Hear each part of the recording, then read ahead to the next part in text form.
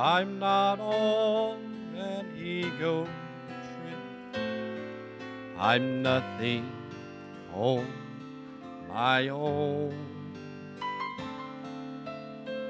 I make mistakes and often slip. Just common flesh and bone. But I'll prove someday just what I say. I'm of a special kind. When he was on the cross, I was on his mind.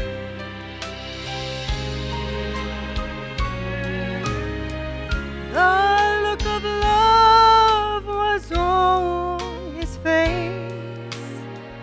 Thorns were on his head. The blood was on that scarlet robe, stained a crimson red. Though his eyes were on the crowd that day, he looked ahead in time. For when he was on the cross, I was on his mind. He knew me, yet he loved me. He whose glory makes the heavens shine. I'm so unworthy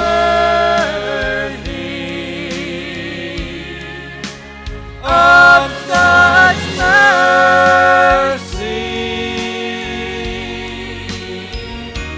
Yet when he was on the cross, I was on his mind.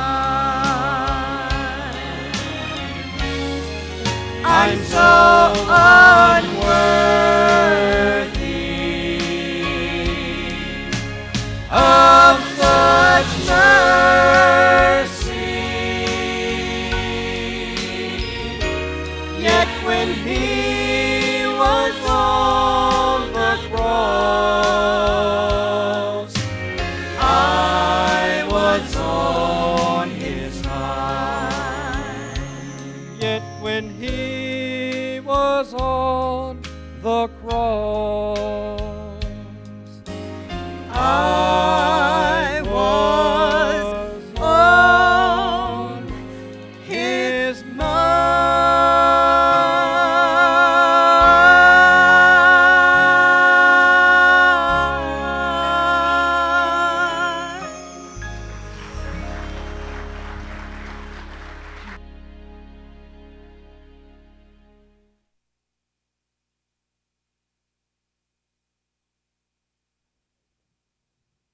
Thank you, Vance. Thank you, Rhonda. That was absolutely beautiful. I'm so unworthy of such mercy. Yet when he was on the cross, I was on his mind. Amen. Well, we want to release our little kiddos, our second grade and below. You can go to Children's Church now. Miss Melanie Calhoun will be taking you. She'll meet you right back there at that back corner. Second grade and below, you are welcome to go and enjoy a great time in Children's Church. Thank you, Miss Calhoun, for taking our kiddos this morning. And they enjoyed a great time last Saturday. They had an Easter egg hunt and a passion experience out at Gloria Russell's Victory Camp. And we've done that 3 years in a row, I think. And our church has provided the majority of the Easter eggs, I think. And the kids always have a great time. They not only go out there for the Easter experience and the Easter eggs, but they go out there and do some fishing. And they enjoy doing a little fishing out at Miss Russell's pond. Well, if you have your Bible or something, open it up to your Bible, iPod or some sort of app, open it up to Romans chapter 3. Romans chapter 3. While you're finding your place, you know, one of the strangest things, or maybe interesting things to me, is symbols. How certain symbols come to represent certain things. For instance, when you see this first symbol up on the screen, what do you think of? Christmas, right? Yeah, that's a candy cane. And there's all kinds of stories, and I don't know if they're legends or myths or whatever, but some of them say that it was put in that shape to represent J, the first letter of Jesus' name. Some say that it's actually supposed to represent a shepherd's hook because Jesus was the great shepherd, and the red and white stripes represent the blood and the purity of Jesus. There's conflicting reports of when this started and if that's even what this means or not. But it's just an interesting symbol. When you see that, generally you think of Christmas. How about this next one? What do you think of when you see that next one? A barbershop, right? Yeah, it's a barbershop pole. And what's really interesting about that symbol is, why does it have a red, white, and blue stripes? Well, many, many, many years ago, barbers were also allowed to practice surgical procedures. And the colored stripes represented which surgical procedures they could practice. And what's really interesting is the red stripe. It represents bloodletting. Because back in those days, they would put leeches, sorry to gross you out, they'd put leeches on you to let a little blood out, because they thought if they let a little blood out, it would cure you of whatever illness you had. Aren't you glad for the medical advances that we have nowadays, right? Amen. How about these next two? They're kind of one and the same. What do you think of when you see those symbols? Doctors, right? Those are medical symbols. The one on the right is the American Medical Association symbol. The one on the left, you'll see that on ambulances a lot. They're kind of the same, but they're kind of different. You'll notice one has one snake and just a pole. The other one has two snakes, a pole, and this ornate emblem across the top. There's a lot of mixed stories out there of what these mean, but actually what these are is these are symbols of mythical ancient gods, or ancient mythical gods. I can't remember the one on the left what it was the god of, but the one on the right is the symbol of Hermes, the god of healing. Interesting, right? So the next time you're sitting in your doctor's office and he's giving you his prognosis and you notice that little symbol, the one on the right, on his lapel, you might ask him, "So, I see you're a worshiper of the mythical god Hermes. Did he tell you what my problem is?" Just interesting, right? But of all these interesting symbols, I think next one is the most interesting to me of all. Somehow, this has come to represent Easter. A bunny with some eggs. Somehow that has come to represent the day that we celebrate the resurrection of Jesus Christ. I don't understand exactly how that came. To be clear, I want to make sure you know this, nowhere in the Bible where you read that a furry rabbit brings Easter eggs to all the good boys and girls around the world on Easter Sunday. That's not in the Bible. And again, with most of these symbols, there's a little bit of mixed history of what they are based on. Both the tradition of the bunny and the egg have their origins linked to ancient pagan traditions of life and fertility. And again, not real sure how they came to originate. There's a lot of mixed stories of how they came to represent Easter. But as you know, with the case with most traditions, once they are established, you're not going to stop it. Now, I can eat my weight in chocolate bunnies and Easter eggs, and I can't wait to have me a little angelic, we don't call them deviled eggs at our house, angelic eggs a little bit later on this afternoon. But I can't tell you how these came to represent Easter. I can't answer those kinds of questions. But I can answer two questions for you this morning. The first question is this: why do we celebrate the death of Christ on a cross? The second question is like it. It is, why do we celebrate an empty tomb on this day?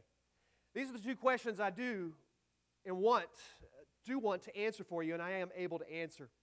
And the first question, why do we celebrate the death of Christ on the cross? We're going to find that in Romans chapter 3. And I should have followed my advice and found that for myself in there before I got started. Romans chapter 3, verses 21 through 25. But now, the righteousness of God, apart from the law, is revealed, being witnessed by the law and the prophets. Even the righteousness of God through faith in Jesus Christ to all and on all who believe. For there is no difference. For all have sinned and fall short of the glory of God, being justified freely by His grace through the redemption that is in Christ Jesus, whom God set forth as propitiation by His blood through faith to demonstrate His righteousness, because in His forbearance God had passed over the sins that were previously committed. Let's pause a moment for prayer. Father, we want to thank You for Your word. We want to thank You for the opportunity to spend a little time in it this morning and to focus on this truth, that You died on a cross, You were buried in a tomb, and on the third day You rose again.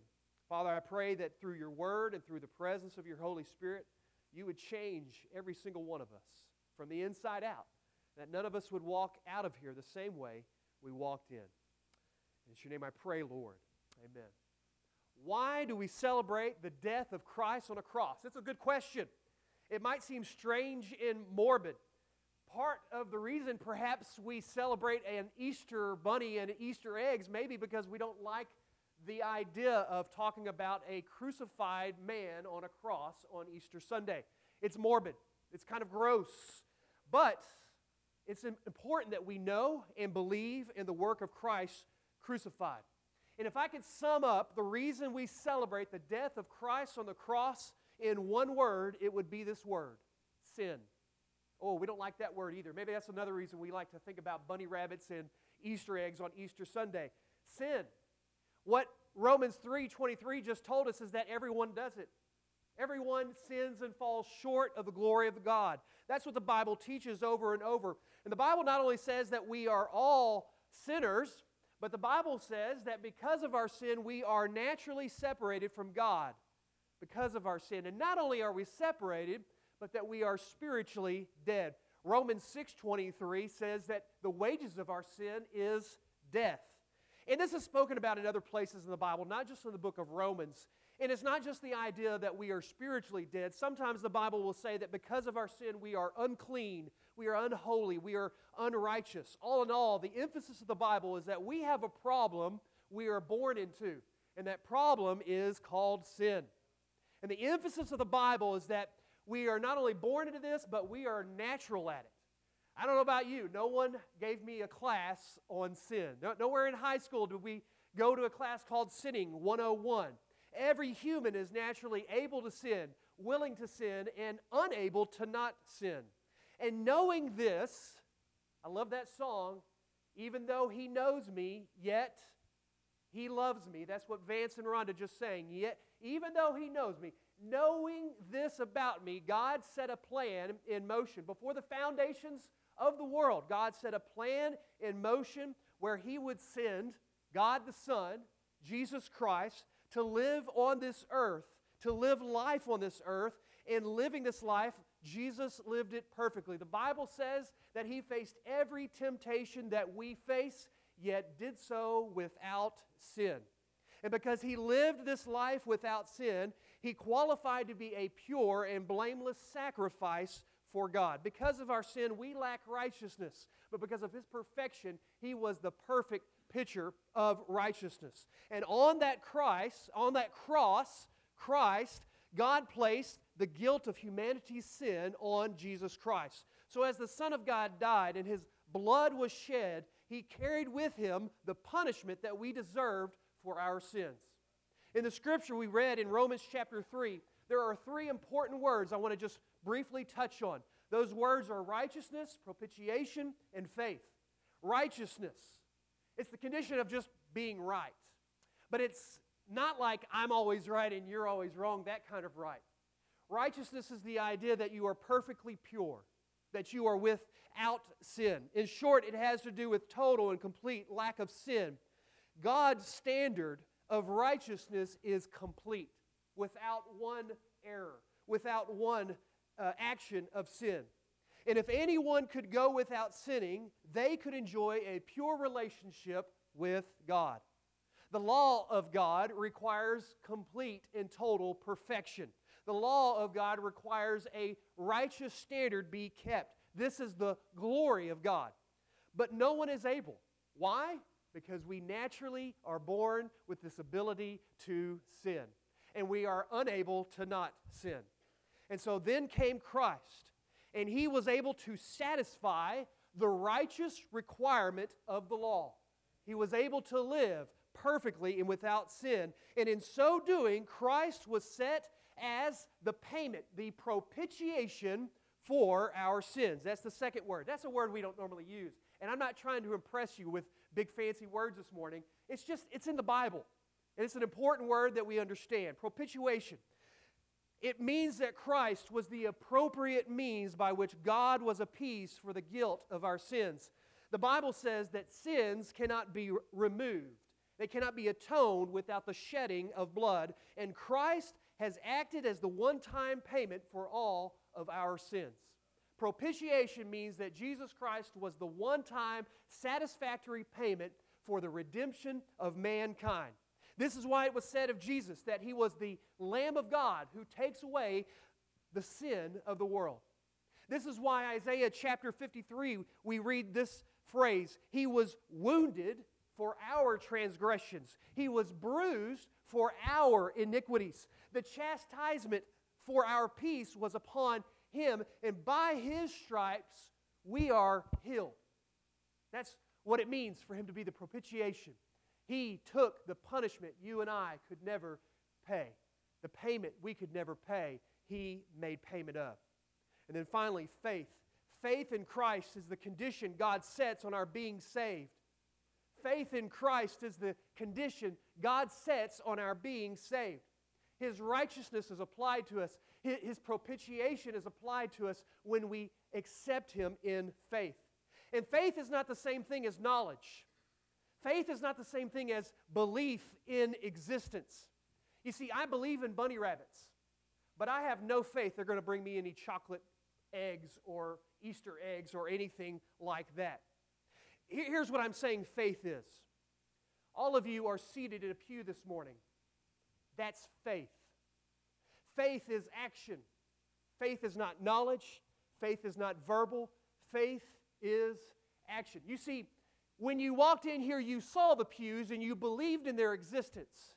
But in sitting in that pew, you now have practiced a faith in that pew. Not a saving faith, a seating faith in that pew. A saving faith in Jesus Christ not only says, I know you exist, I believe you exist, but I will trust in your saving ability for my lostness and my sinfulness. We must have faith in the person and work of Jesus Christ. And so we celebrate the cross because of a great transfer that occurred at the cross. At the cross, the penalty for our sin was transferred on to Jesus Christ. And the righteousness of Christ is then transferred on to us. And the basis for this great transfer is saving faith. Faith is the basis for this transfer. But then we have this second important question. Why do we celebrate an empty tomb? And for that, I want you to flip over to Romans chapter 6. Just a couple of pages to Romans chapter 6. We're going to read verses 5 through 11. Romans chapter 6, verses 5 through 11. Glad to hear those pages turning. Verse 5, For if we have been united together in the likeness of His death, certainly we also shall be in the likeness of His resurrection. Knowing this, that our old man was crucified with Him, that the body of sin might be done away with, that we should no longer be slaves of sin. For he who has died has been freed from sin. Now, if we died with Christ, we believe that we shall also live with Him, knowing that Christ, having been raised from the dead, dies no more, death no longer has dominion over Him. For the death that He died to sin once for all, but the life that He lives to God. Likewise, you also reckon yourselves to be dead indeed to sin, but alive to God in Christ Jesus our Lord. If I could sum up the answer to this question, why do we celebrate the empty tomb, into one word, it would be this word: life. We celebrate the crucifixion because of sin, my sin. And we celebrate the resurrection, the empty tomb, because of life, His life in us.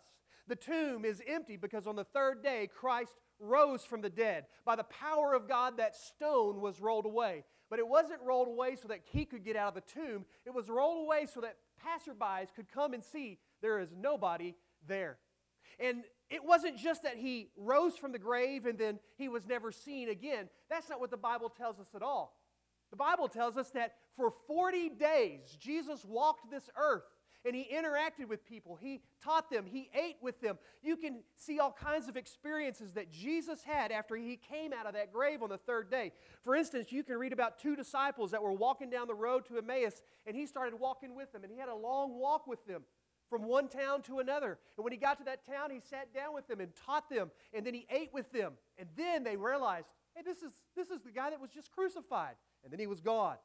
Then there were the ladies who went out to Jesus' tomb, and they when they got out there, they saw that the tomb was empty, and they're freaking out, right? I mean, where's the dead guy?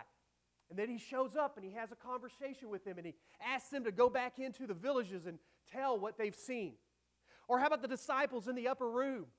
They're freaked out, they're scared, the doors are locked, and then just comes in Jesus, and He sits down with them and has a conversation with them, eats with them, and He's like, dude, check out the holes in my hand, and has them stick in their fingers in His holes, right? The holes in His hands and the holes in His side. The disciples out at the Sea of Galilee, they're on a fishing trip, and they're not catching anything, and Jesus gives them some fishing tips. Then He fixes them a fire, and has a little fish fry going while they're coming in from the sea.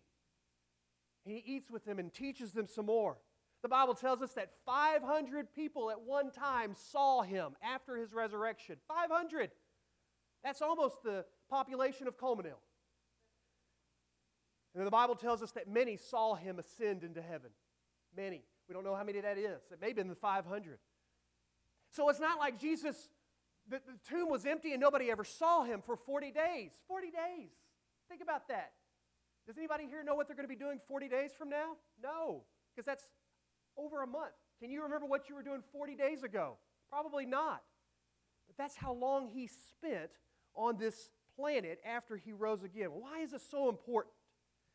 In this scripture we just read, what we get is a glimpse of this idea that our life, our spiritual life, is sewn up in His life. Let me sum it up like this. If we have died as Christ, then we will have life because Christ lives. Now, it's talking about physical life. It's talking about spiritual life. My eternal life hinges on that empty tomb and the fact of Jesus' resurrection. Now, this does not mean that we have to be nailed to the cross like Jesus was nailed. But to die as Christ dies means that we give up on our own will, surrender ourselves over to God's will. That what God does is He moves the writer of Romans to use words like united or likeness or crucified with Him to help us understand that through faith in Jesus Christ, God makes us to be like Christ. Our old self is crucified and it is put to death when we believe in Jesus Christ in faith. And our old self, that old sin-ridden, death-filled body is put away and we are given a new life, no longer separated from God because of our sin, but we are united with Him because of His payment of sin and His resurrection from the dead. When we submit to Jesus in faith as Savior and Lord, it is as if we have been crucified right alongside of Him. But, as the old preachers like to say, it might be Friday, but Sunday's on the way. When we are united with Christ, it is as if we've been crucified with Him, but then we are raised to walk in newness of life. Here's what the Scripture says. Let me just sum up these verses we just read. I need about another hour. April Fools, by the way. No. If we are united with Christ, here's what the Scripture says. Verse 5, His victory over death is our victory over death. We don't operate from a basis of working towards some sort of victory in our life. When we have faith in Jesus Christ, we operate out of an already attained victory that He conquered death in His working on the cross. and then His working of coming out of that tomb. If we are united with Christ, verse 6, His crucifixion of sin is our crucifixion of sin. When I am united with Christ in faith, I no longer am compelled into sin. I no longer am a slave to sin, but instead I am freed from sin. Verse 7 is what he says. Verse 7, we have freedom from sin. His crucifixion of sin is our crucifixion of sin, and it is a guarantee of our freedom from sin. Verse 8, His resurrected life becomes our new life. Verse 9, His resurrection from death shows God's power and authority over death.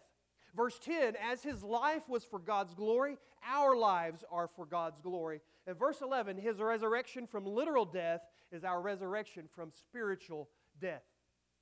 I went through that really quickly for the sake of time because that ham though, no. Listen, it basically is saying the same thing over and over. What Christ secured in His resurrection from the grave is a victory over death. And when we are united with Him in faith, we are given that same exact victory. I didn't do anything for it. You didn't do anything for it. Do you see the wonderful gift we are given in this resurrection if we have faith? And so now what? So now what do we do with all this? Well, I was talking about weird symbols, right? Bunny rabbits and barbershop poles are weird symbols. They have varying stories and past to them. We're not quite sure how they're linked, but here's some weird symbols too. You're probably familiar with these symbols. Both of them. Both of them. Thank you. The cross and the empty tomb. And if you don't know what these symbols represent, you would think they are strange. They are strange. I ain't no qualms about it. I'm a strange guy. I'm a weirdo, and that's okay. You might think that those of us who find hope in a cross and an empty tomb, you might think we're kind of weird, or that we're out of our mind.